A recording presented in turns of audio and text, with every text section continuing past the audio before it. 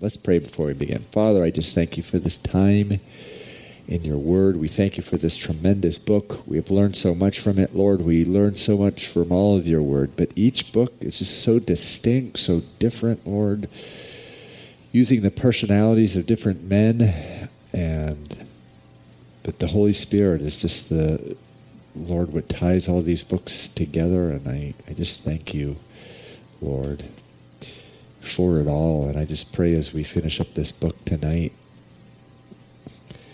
that, Lord, you would just keep us with this impression of this wonderful man of God. You know, the Holy Spirit wants to do a similar work in our lives, Lord, of a prophetic word through us to our families, our neighborhoods, our nation. I pray all this in the name of Jesus. Amen. Okay, Jeremiah chapter 51. So the book of Jeremiah, as we have discussed many times as we're going throughout this book,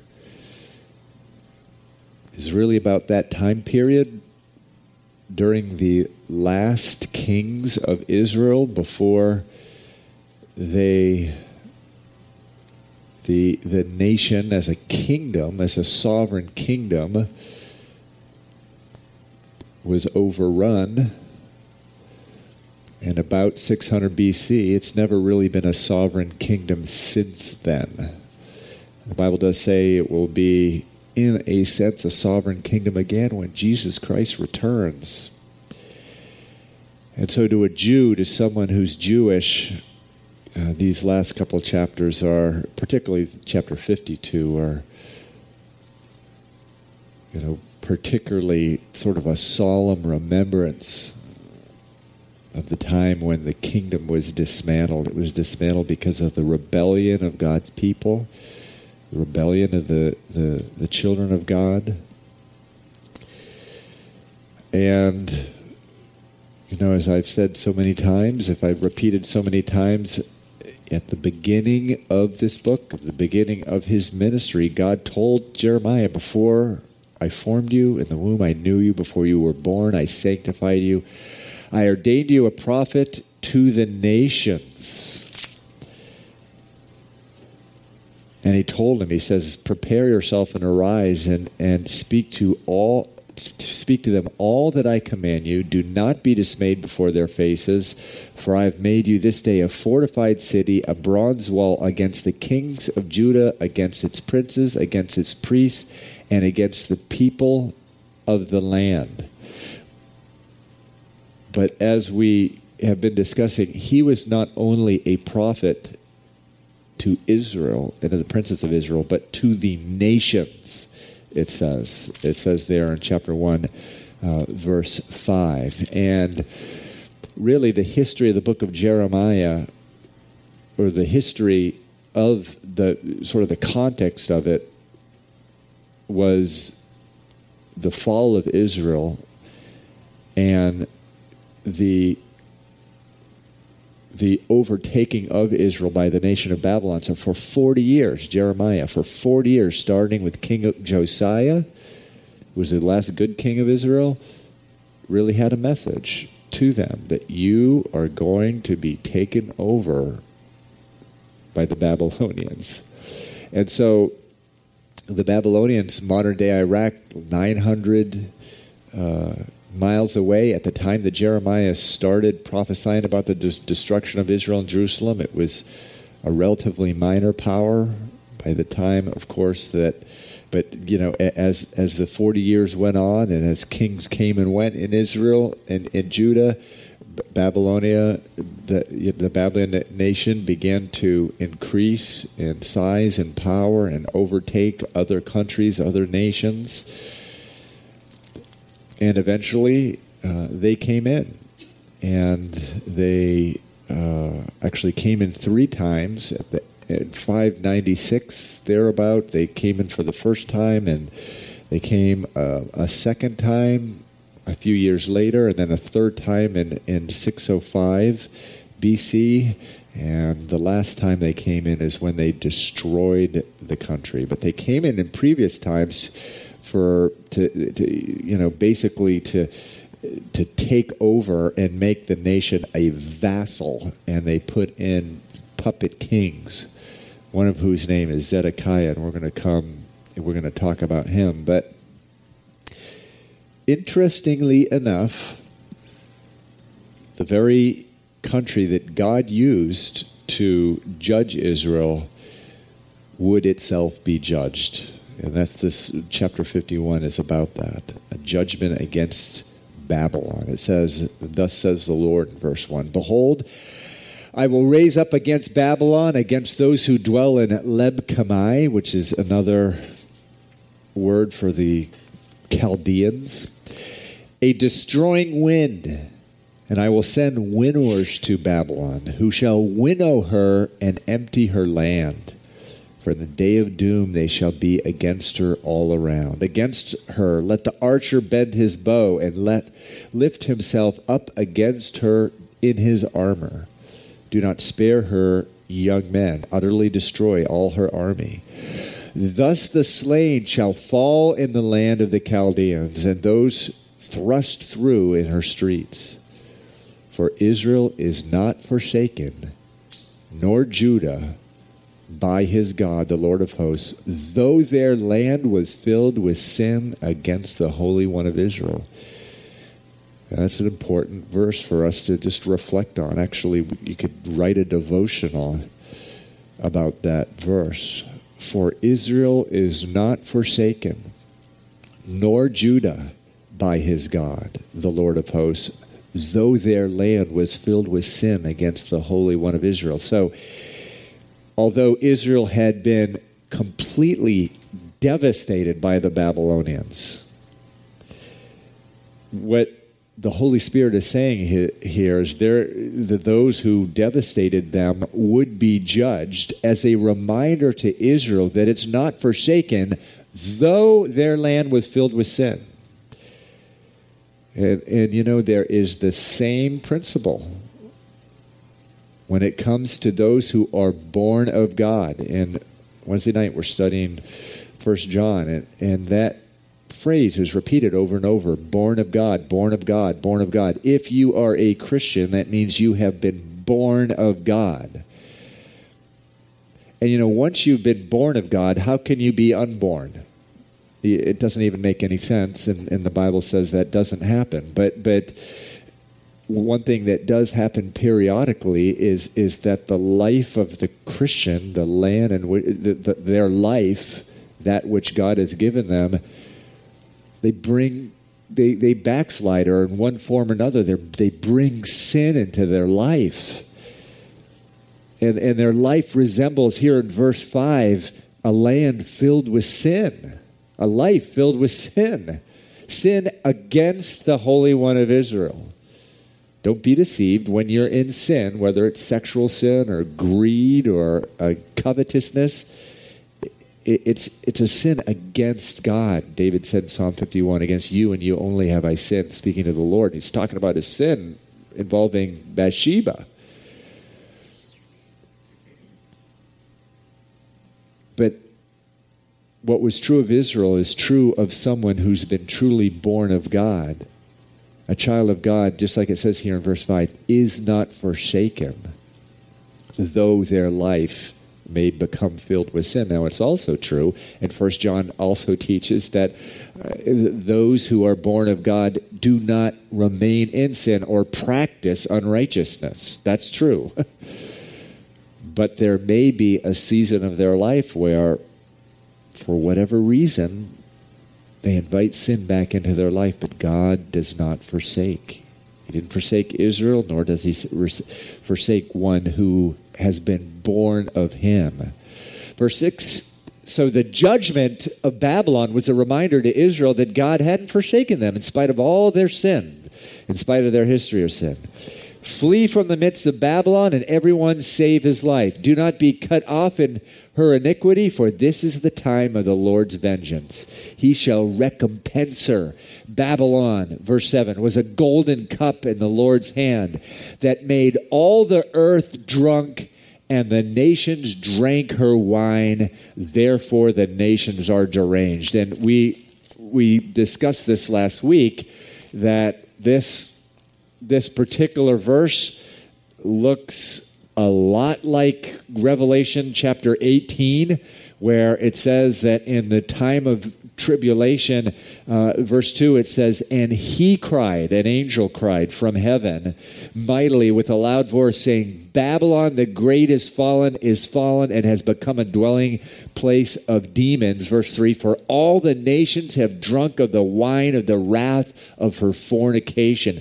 The kings of earth have committed fornication with her, and the merchants of the earth have become rich through the abundance of her luxury. And so back in Jeremiah, verse 7 there, it says that when they were here, literally, when the nation of Babylon was a nation, the golden cup of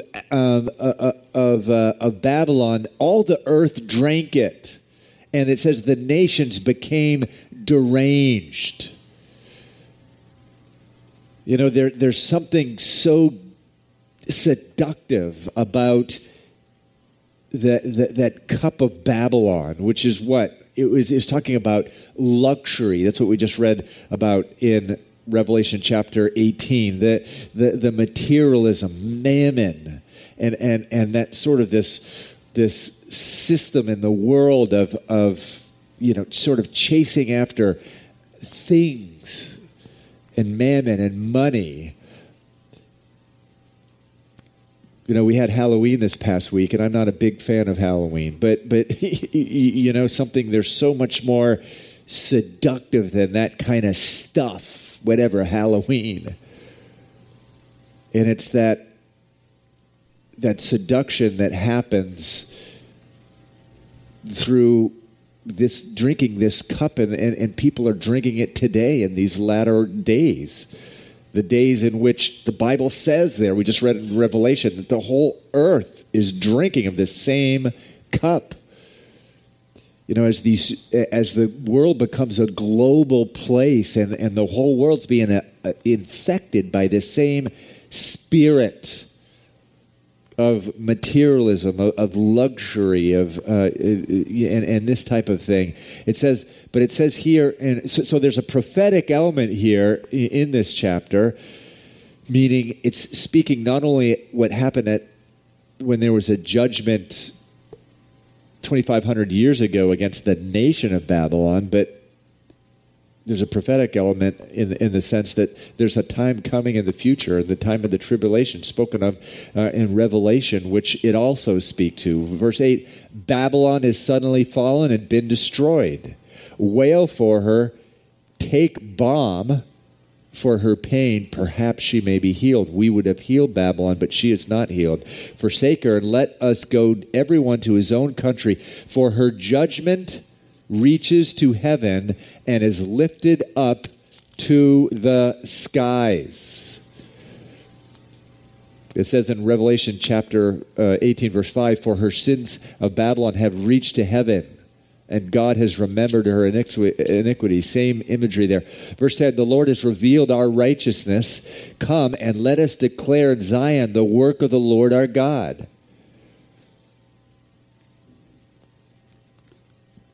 Skip down to verse 15. It says, He, God, has made the earth by His power. He has established the world by His wisdom and stretched out the heaven by His understanding. So starts reading like the Psalms here. When He utters His voice, there's a multitude of waters in the heaven. He caused the vapors to ascend from the ends of the earth. He makes lightnings for the rain. We talked about this about 6 months ago. I think there's an allusion to the same thing in the book of Isaiah, that God makes lightning for the rain. They actually only recently have discovered that lightning actually causes rain. He makes lightning for the rain. He brings the wind out of the treasuries. Verse 17, everyone is dull-hearted without knowledge. Every metalsmith is put to the shame by the carved image, for his molded image is falsehood, and there is no breath in him. They are futile, a work of errors. In the time of their punishment, they shall perish. The portion of Jacob is not like them, for he is the maker of all things. So he's making a distinction between Babylonian idols and himself. The portion of Jacob, this is a name of God. He is our portion. You know, the Bible says of the 12 tribes of Judah that the 11 tribes had a portion. They had an inheritance in the land of Canaan, and it was divided by lot. But the children of Levi, the Levites, it says they didn't have an inheritance because God was their portion. This is one of his names, meaning, and we really, we inherit the same thing as children of God, as born-again Christians, that God is our portion. He is our portion. We don't need to drink of the cup of Babylon, the cup of fornication of Babylon. God is our portion, and Israel is the tribe of his inheritance. The Lord of hosts is his name. Now, verse 20 through 23, very interesting verses. You are my battle axe and weapon of war. Now, who is the you here? It's not Nebuchadnezzar, because this whole thing is a judgment against Babylon. For with you I will break the nations in pieces. With you I will destroy kingdoms. Some people say this is Cyrus, who was the one who destroyed Babylon, but I don't think so. I think this is a prophetic word about none other than Jesus Christ, who, when he returns, Jesus promised to return, in the war of Armageddon, he's going to destroy the nations.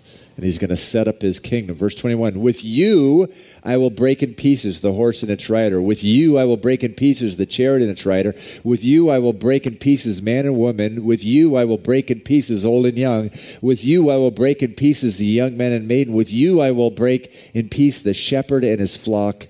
With you I will break in pieces the farmer and his yoke. And with you I will break in pieces governors and rulers. So maybe a reference there to the second coming of Jesus Christ. Verse 24, and I will repay Babylon and all the inhabitants of Chaldea for all the evil they have done in Zion in your sight, says the Lord. Verse 27, skip down there. Set up a banner in the land, blow a trumpet among the nations, prepare the nations against her, call the kingdoms together against her. Ararat, Minni, and Ashkenaz, those are countries to the north of Babylon. Appoint a general against her, cause the horses to become like bristling locusts. Verse 30, the mighty men of Babylon have ceased fighting. They have remained in their strongholds. Their might has failed. They became like women. They have burned her dwelling places. The bars of her gates are broken. One runner will run to meet another, and one messenger to meet another, to show the king of Babylon that his city is taken on all sides. Now, when the Medes and Persians took over Babylon, and you can read this in the book of Daniel, at the time of, I believe it was Belshazzar, he's having his feast, and the hand comes on the wall and says, "You've been found in the balance, and you've been weighed in the balance, and you've been found wanting." And that night, the Medes and the Persians took over. And it is said that the city of Babylon is so big, 60 miles in circumference or something like that, it took 3 days for everyone to find out that they had a new ruler. It was a non-violent overthrow. And that's why many believe that because there's such there's such symbols of violence in this 51st chapter that a lot of this is talking about a future time. But it says in verse 31, one runner will meet to another and one messenger to another to show the king of Babylon that its city is taken on all sides. The city was so big, they had to run throughout the whole area.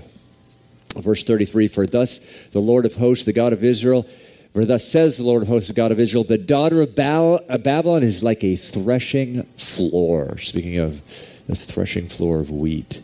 When it is time to thresh her, yet a little while, and the time of her harvest will come. Nebuchadnezzar, the king of Babylon, has devoured me. Speaking of Jerusalem, where Nebuchadnezzar had come in and devoured it. He has crushed me, has made me an empty vessel. He has swallowed me up like a monster. He has filled his stomach with my delicacies. He has spit me out. Let the violence done to me and my flesh be upon Babylon. The inhabitant of Zion will say, and my blood be upon the inhabitants of Chaldea. Now go down to verse 41. Oh, how Shishak, another word for Babylon, is taken, and how the praise of the whole earth is seized. So the whole earth praised the glory of Babylon. It's one of the 7 or 8 wonders. Is it 7 or 8 wonders of the ancient world? Babylon was the Hanging Gardens, and it was just a amazing place. But it says it is seized, meaning it's stopped. It's stopped in its tracks. How Babylon has become desolate among the nations. The sea has come up over Babylon. She is covered with the multitude of its waves. In Revelation chapter 18, verse 21, it says, a mighty angel took up a stone like a great millstone and threw it into the sea, saying, thus with violence the great city Babylon shall be thrown down. And so the same kind of imagery there. If you could go to verse 51, it says, we are ashamed because we have heard reproach. Shame has covered our faces, for strangers have come into the sanctuary of the Lord's house. And we, most of us being Gentiles, can't even imagine really the feeling it was like to just have the knowledge that the temple was invaded by Gentiles. In the holy place, only priests were allowed.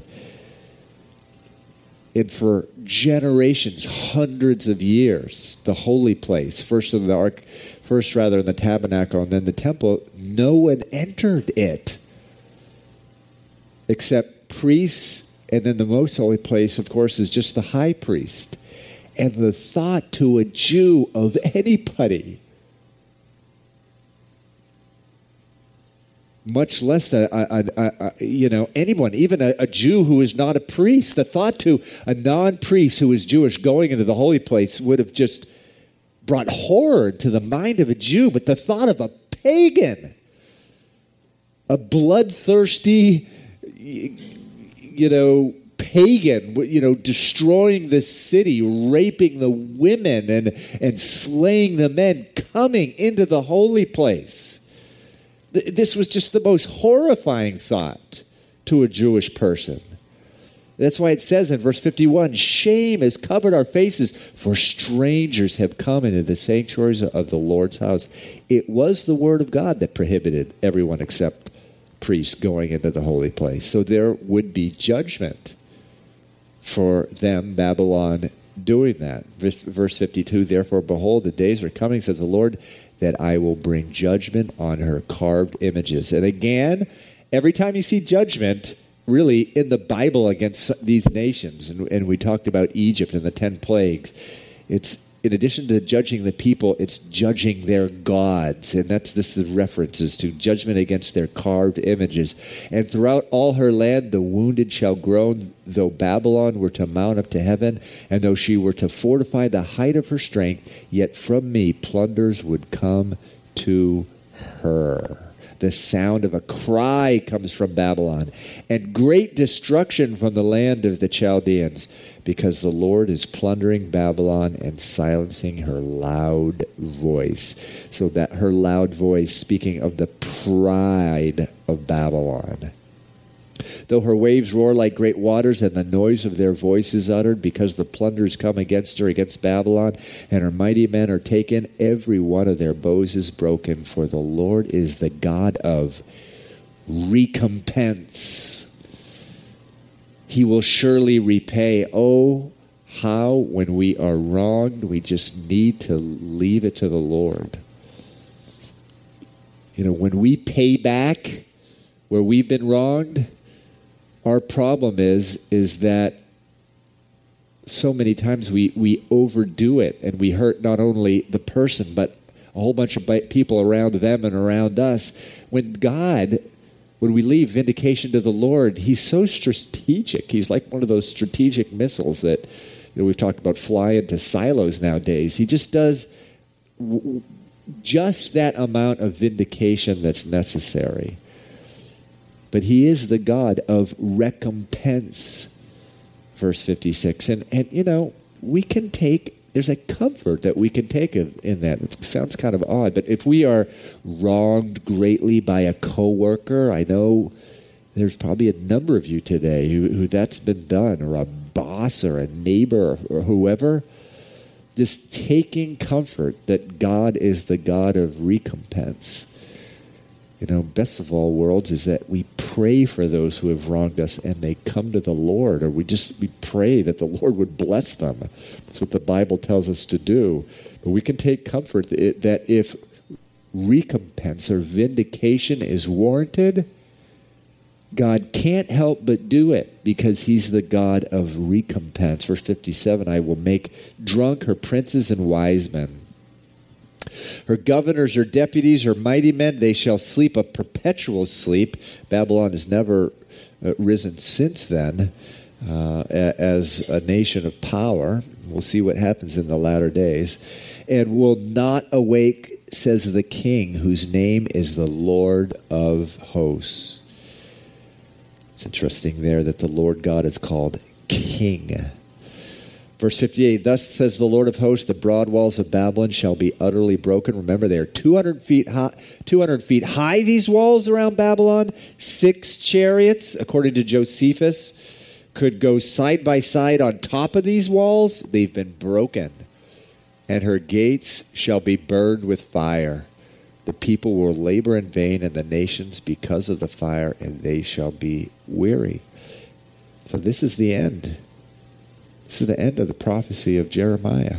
It says in verse 59, the word which Jeremiah the prophet commanded Seraiah the son of Neriah, the son of Maaseiah, when he went with Zedekiah, the king of Judah, to Babylon in the 4th year of his reign, and Seraiah was the quartermaster. So a little context for you here. This guy,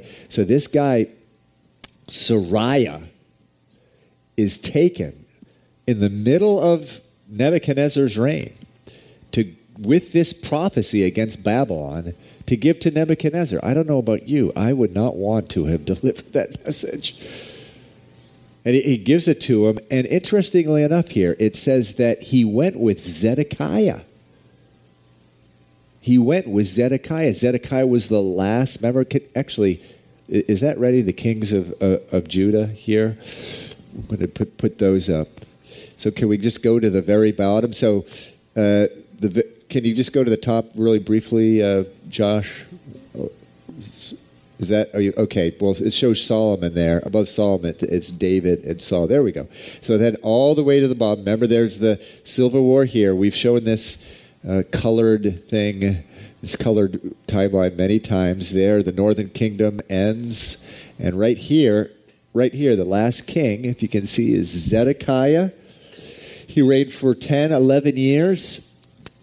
And interestingly enough here, you can just leave that up. It says that in the fourth year of the reign of Zedekiah, Zedekiah was a puppet king. He was one of the sons of Josiah, but he was a puppet king installed there by Nebuchadnezzar.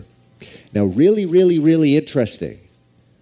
There's a book that some scholar has done on this, and he is of the opinion, this scholar, that this same trip referenced here, where Zedekiah traveled the 900 miles all the way from Jerusalem to Babylon, was the time that we read about in Daniel chapter 3. Remember what happened in Daniel chapter 3? What happened? Shadrach, Meshach, and Abednego. What happened? They refused to bow down to what? That 90-foot pole that Nebuchadnezzar installed in the plains of Dura. It was 90 feet tall, 90 feet high, pure gold. And he commanded what? Every governor, every satrap, every official from everywhere to come to Babylon to bow down to that image, that 90-foot tall image. And so this scholar, I think the guy's name is William Shea, dates that to 594 to 595 BC, the same time that Zedekiah is traveling there, and believes that this is a reference. Now, why would the king of Jerusalem go 900 miles all the way, take the trouble to go all the way to Babylon?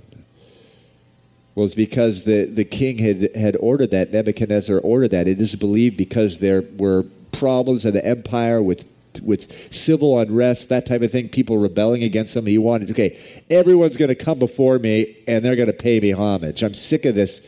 These people betraying me, turning against me, rebelling. So he had everyone come, and it's believed that this is a reference to that. You can take that down now, Josh. Verse 60, so Jeremiah wrote in a book all the evil that would come upon Babylon, all these words that are written against Babylon. And Jeremiah said to Sariah, anyone know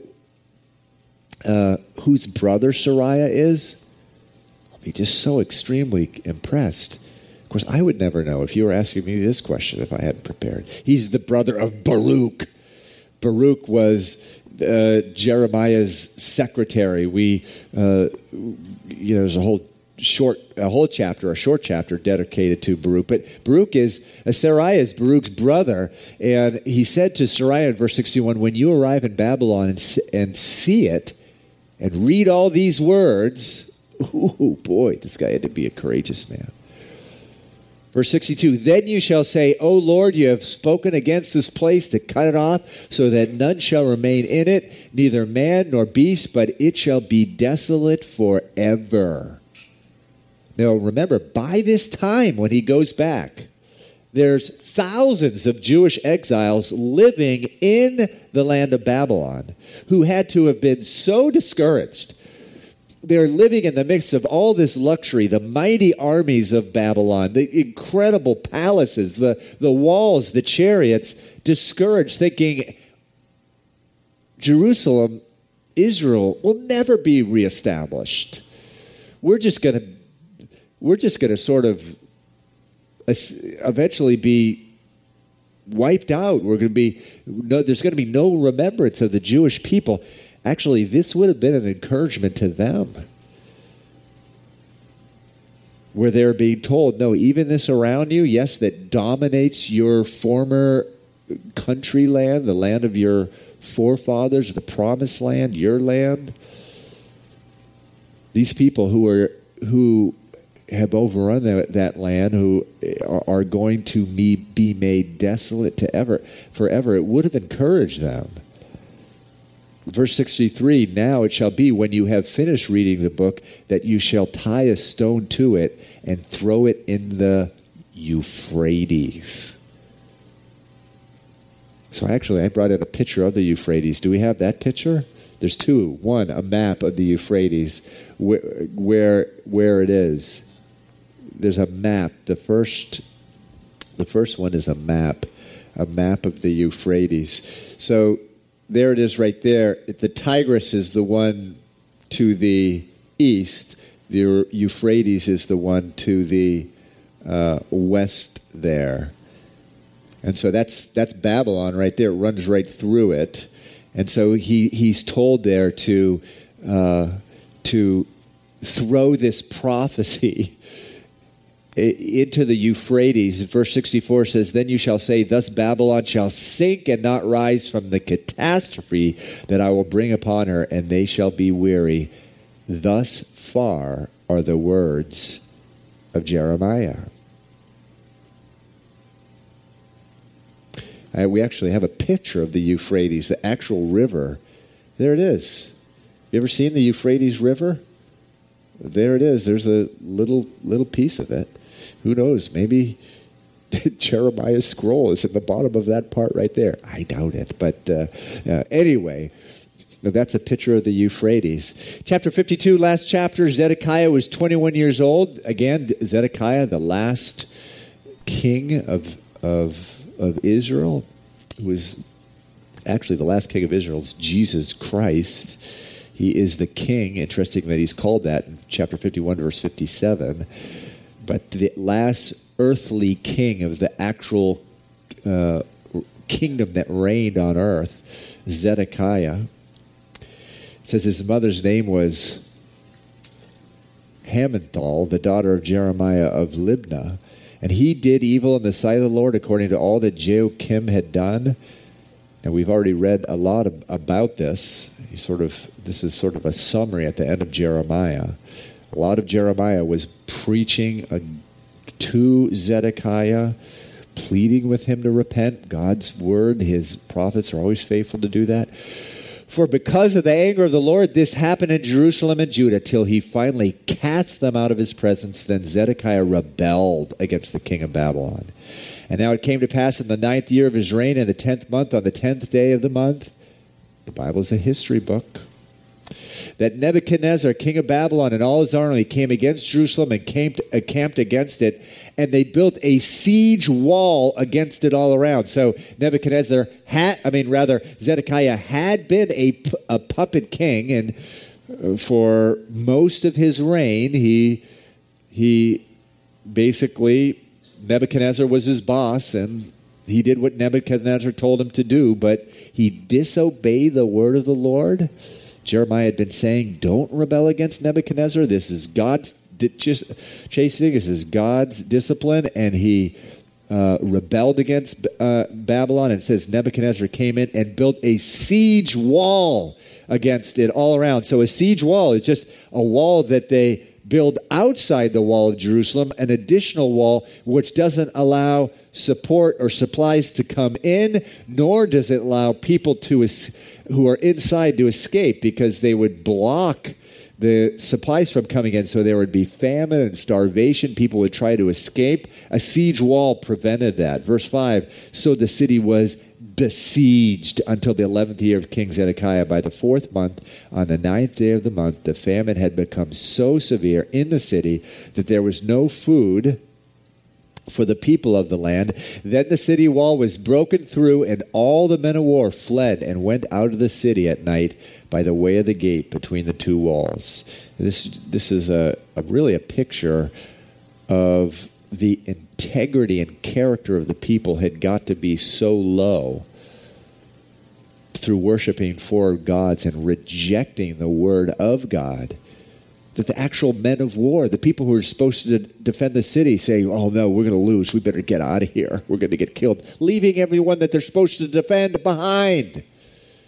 So the men of war, it says they escaped the city here. Verse 7, the city wall was broken. The men of war fled by way of the gate between the two walls, which was by the king's garden, even though the Chaldeans were near the city all around. And they went by the way of the plain. But the army of the Chaldeans pursued the king and overtook Zedekiah in the plains of Jericho. All his army was scattered from him. So it gives the exact month here, the exact day of the month that Jeremiah had been prophesying about for 40 years, that Jerusalem was going to be destroyed. So for 40 years it was prophesied, but in one day it came to pass. I don't know if you remember when the Soviet Union fell. The Soviet Union really fell in one day. I don't know if you remember the picture of those tanks.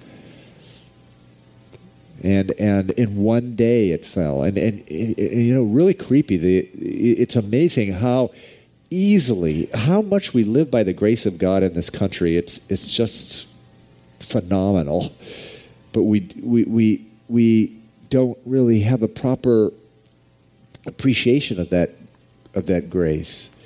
You know, in Katrina, remember what a mess it was? Well, some of the same images just happened with Hurricane Sandy. Do you see some of these articles of complete mayhem and chaos and looting in certain parts of New York and Queens? Complete lawlessness? And that was just a dinky little storm, really, relative to what the Lord is capable of doing. And it's amazing how this mighty nation just is, you know, at least in the natural, in the eyes of the world, a mighty nation can just be brought to its knees by a storm like this, which is such a tiny fraction of the type of thing, the type of storms that are mentioned in the book of Revelation, where really, in one day, all of a sudden, just lawlessness prevails in the United States of America. Who would have thought?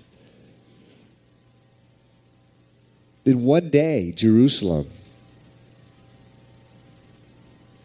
is taken over. And we read previously in Jeremiah, the Babylonians just come in and they set up shop right there in Jerusalem. The army of the Chaldeans, verse 8, pursued the king, and they overtook Zedekiah in the plains of Jericho. All his army was scattered from him. Boy, a loyal bunch of guys. So they took the king and brought him up to the king of Babylon at Riblah in the land of Hamath, and he pronounced judgment on him. The king of Babylon killed the sons of Zedekiah before his eyes, and he killed all the princes of Judah and Riblah. He put out the eyes of Zedekiah, and the king of Babylon bound him in bronze fetters and took him to Babylon and put him in prison till the day of his death. Ezekiel 12, verse 13, prophesied, the prophet Ezekiel prophesied of Zedekiah that he would be carried to Babylon, but he would not see it. It's amazing. Samson, there's a picture here too. Blindness and bondage. It's the effect of sin. And we saw the life of Zedekiah. He was a coward. He's a spineless coward who would sway with whatever the political winds were at the time. 32 years old. You know, we think of when we hear the word king sometimes. I don't know about you. I always just have this picture of this, whatever, 65-year-old guy with a white beard or whatever. I guess, sorry for you 60-year-olds, you don't necessarily have white beards at that age. But he's 32 years old. Any 32-year-olds in here? It's a young guy. There's one, Greg Brace. Mike McMillan? I don't know about that, but he's got a white beard, but he doesn't, you know, it's not 32. But anyway, 32 years old. The last image that he saw, can you imagine the last image that he saw? Talk about a barbaric world. Was his own sons being killed. And then it says the king plucked his eyes out, as if to do that on purpose, the last image he had. Wow. Verse 12, now in the 5th month, on the 10th day of the month, which was the 19th year of King Nebuchadnezzar, king of Babylon, Nebuzaradan, the captain of the guard who served the king in Babylon, came to Jerusalem. He burned the house of the Lord and the king's house, all the houses of Jerusalem, that is, all the houses of the great. He burned with fire, and all the army of the Chaldeans who were with the captain of the guard broke down all the walls of Jerusalem all around, broke down all the walls. Then and you may ask, well, why even trouble themselves with doing that? I mean, come on. Can you imagine how hard it is to tear down one of those fortified cities? They couldn't get into these walls. These walls were not small walls. Remember, we just read, they were outside these walls trying to get in for 15 months. These were not small walls. Why take the trouble to pull them all down? Well, there's just, in ancient times, they would overtake a city, but the city, within 10, 20 years, the inhabitants would get back in it and rise up again, and they have this wonderful fortification around them. So they actually took the trouble to dismantle the walls. And then in the book of Nehemiah, we see them coming back in and building the walls. Book of Ezra, Nehemiah. Verse 15, Nebuzaradan, the captain of the guard, carried away captives some of the poor people. So this is the third or fourth exile. They killed a lot of people, but they took some of the poor people. The rest of the people who remained in the city, the defectors who had deserted the king of Babylon. So many people had defected to Babylon. And actually, remember, Jeremiah said, if you desert to the king of the king of Babylon, to his army, the Lord will let you live. Can you imagine that? No wonder they hated Jeremiah in Jerusalem. But this is it. Here's the proof right here. They did let them live. Those who had deserted the king of Babylon were taken back to Babylon, and the rest of the craftsmen. But Nebuzaradan, the captain of the guard, left some of the poor of the land as vine dressers and farmers. So these next few verses really interesting. It says that the bronze pillars that were in the house of the Lord, and the carts and the bronze sea that were in the house of the Lord, the Chaldeans broke in pieces and carried all their bronze to Babylon. Now that is a remarkable statement, because in 1 Kings chapter 7 it says Solomon did not weigh all the articles because there was so many, the weight of the bronze was not determined. And it says they carried back the sea. Remember what that is? That's a very large basin that was Solomon built for the priests to do their ceremonial washings in prior to serving in the temple. And it says of the sea, the bronze sea in 1 Kings 7, it says, and he made the sea of cast bronze, 10 cubits from one brim to the other. It was completely round. Its height was 5 cubits, and a line of 30 cubits measured its circumference. So it was about 19 feet wide, something like that. Below its brim were ornamental buds encircling it all around, 10 to a cubit. All the way around the sea, the ornamental buds were cast into 2 rows when it was cast. It stood on 12 oxen. Of course, they were bronze oxen. 3 looking towards the north, 3 looking towards the west, 3 looking towards the south, 3 looking towards the east. The sea was set upon them, and all their back parts pointed inward. It was a handbreadth thick, and its brim was shaped like the brim of a cup, like a lily blossom. It contained 2,000 baths. So here we read in verse 17 of the last chapter of Jeremiah, the bronze sea carried back to Babylon. Now, well, in verse 18 here, it says, they also took away the pots, the shovels, the trimmers, the bowls, the spoons, all the bronze utensils with their priests, which the priests ministered. And, these things are spoken of in Exodus chapter 27. All of them had been made for the service of the tabernacle and the temple. Verse 19, the basins, the fire pans, the bowls, the pots, the lampstands, the spoons, the cups, whatever was solid gold and whatever was solid silver, the captain of the guard took away. The 2 pillars, 1 sea, the 12 bronze bulls which were under it, and the carts which King Solomon had made for the house of the Lord. The bronze of all these articles was beyond measure. We just read about that. Now, concerning the pillars, the height of one pillar was 18 cubits. A measuring line of 12 cubits could measure its circumference, and its thickness was 4 fingers. It was hollow, a capital of bronze. So a capital is, again, one of those big pillars, was on it, and the height of one capital was 5 cubits with a network of pomegranates all around the capital. The second pillar with pomegranates was the same. There were 96 pomegranates on all the sides. All the pomegranates all around on the network were 100. And so they took all this stuff back. And again, this picture of people just taking all the vessels of the temple, all these holy things, and carting them back. Now, the last thing I wanted to show on the projecting screen is a picture of this happening with all the vessels of the Lord, but they were being carried away by pagan people, not to Babylon, but to Rome. You guys ever seen this, the Arch of Titus? And so the menorah is there, the table of the showbread is there, the trumpets referred to in the Bible, calling people, to their feasts are right there. Here they're being taken to Rome. This is the Arch of Titus, which actually is still in Rome. You can go see this. But to me, this is helpful because it's good to sit back and reflect. The same thing happened. A bunch of Babylonians carrying the stuff back to Babylon in the same manner. And some of these things were huge.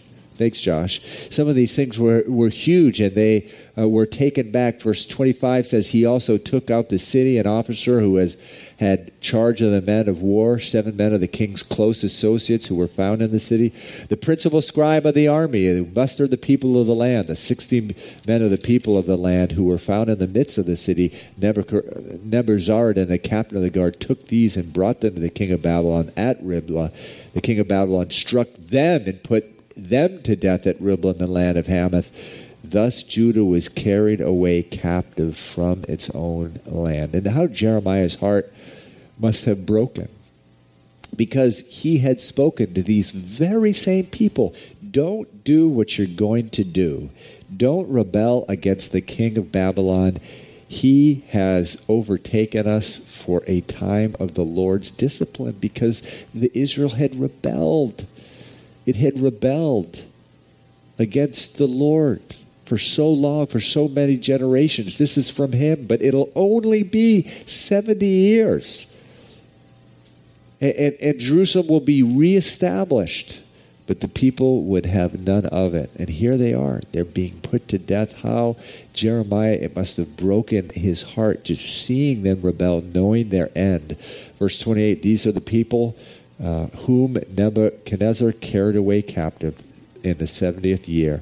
3,023 Jews in the 18th year of Nebuchadnezzar. He carried away captive from Jerusalem 832 persons. In the 23rd year of Nebuchadnezzar, Nebuzaradan, the captain of the guard, carried away captive of the Jews 745 persons. All the persons were 4,600. So, by the way, just as a note here, we do talk about these things on Sunday night. The figures here are much less than the figures in 2 Kings. And so you can go read commentators about that. It is believed that these exiles that is the figures referring to how many people were exiled. In 2 Kings, it has much higher numbers. It is believed that these numbers are referring to sort of lesser exiles. Remember when the governor of Judah, the temporary, after Zedekiah was killed, a guy by the name of Gedaliah was put into place, and he was assassinated, and all the Jews were scared that Nebuchadnezzar was going to come back and attack again. What's believed, for example, that he did attack again, and this is a reference here in these verses to another smaller exile that was done. And so, for what it's worth, you can go look at that those commentators if you'd like. The last few verses of Jeremiah here. Now it came to pass in the 37th year of the captivity of Jehoiakim, king of Judah. Actually, can we get that first timeline up and just scroll down to the end? In the 12th month of the 25th day of the month, that evil Merodach, he was the son of Nebuchadnezzar. So right here, you just skip forward in time. In the first year of his reign, he lifted up the head of Jehoiachin, the king of Judah, and brought him out of prison. So what is this about? Well, Jehoiachin, he's the second to the last king here. If you can read about him in the book of 2 Kings as well. I believe it's chapter 24.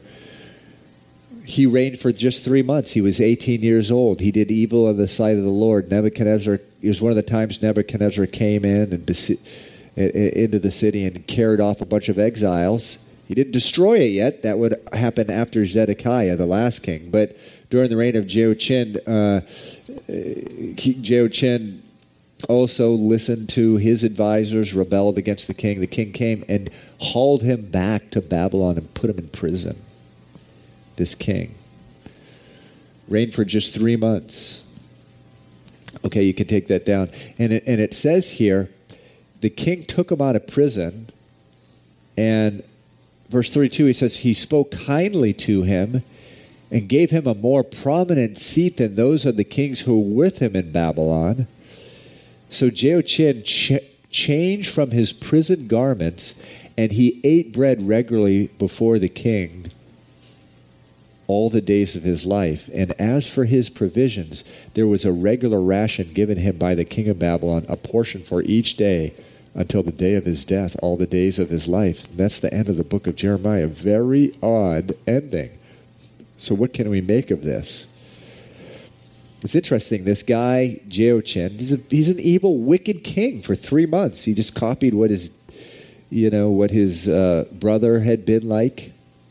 Behaved the same way. His brother had been king before him. He was evil. When he was 18 years old, he was taken prisoner and thrown in prison. And it says here, we just read it, in the 37th year of his captivity. Wow, he's 55. He's been living in jail for 37 years in a dungeon. For whatever reason, Nebuchadnezzar's successor brings him out of the dungeon and puts him at his table, changes his garments, cleans him up. It's kind of like a Joseph thing. When Joseph was in prison in Egypt, and all of a sudden this guy's eating at the king's table. Reminds you also of Mephibosheth, where David takes him out of the land of Lodabar, the land of the wasteland, and brings him to his table to eat at his table. And so what do we make of this? Well, it is believed that it was just placed here by the Holy Spirit sort of as an encouragement to the people, to the exiles in Babylon, that, wow, God is gracious and God is in control. And you think he's forgotten you.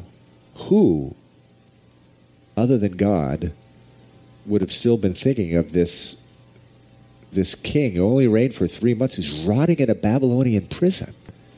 Who's even thinking about him? 37 years? Think about how long that is. What is that, the 1960s in comparison to today or something like that? I mean, that's a long time ago. All of a sudden, this king is bringing this guy out. It's a reminder to the Jewish people that God hasn't forgotten. He hasn't forgotten about them. And so we read in the book of Nehemiah and Ezra that indeed he didn't forget about them, and that the exiles would go back.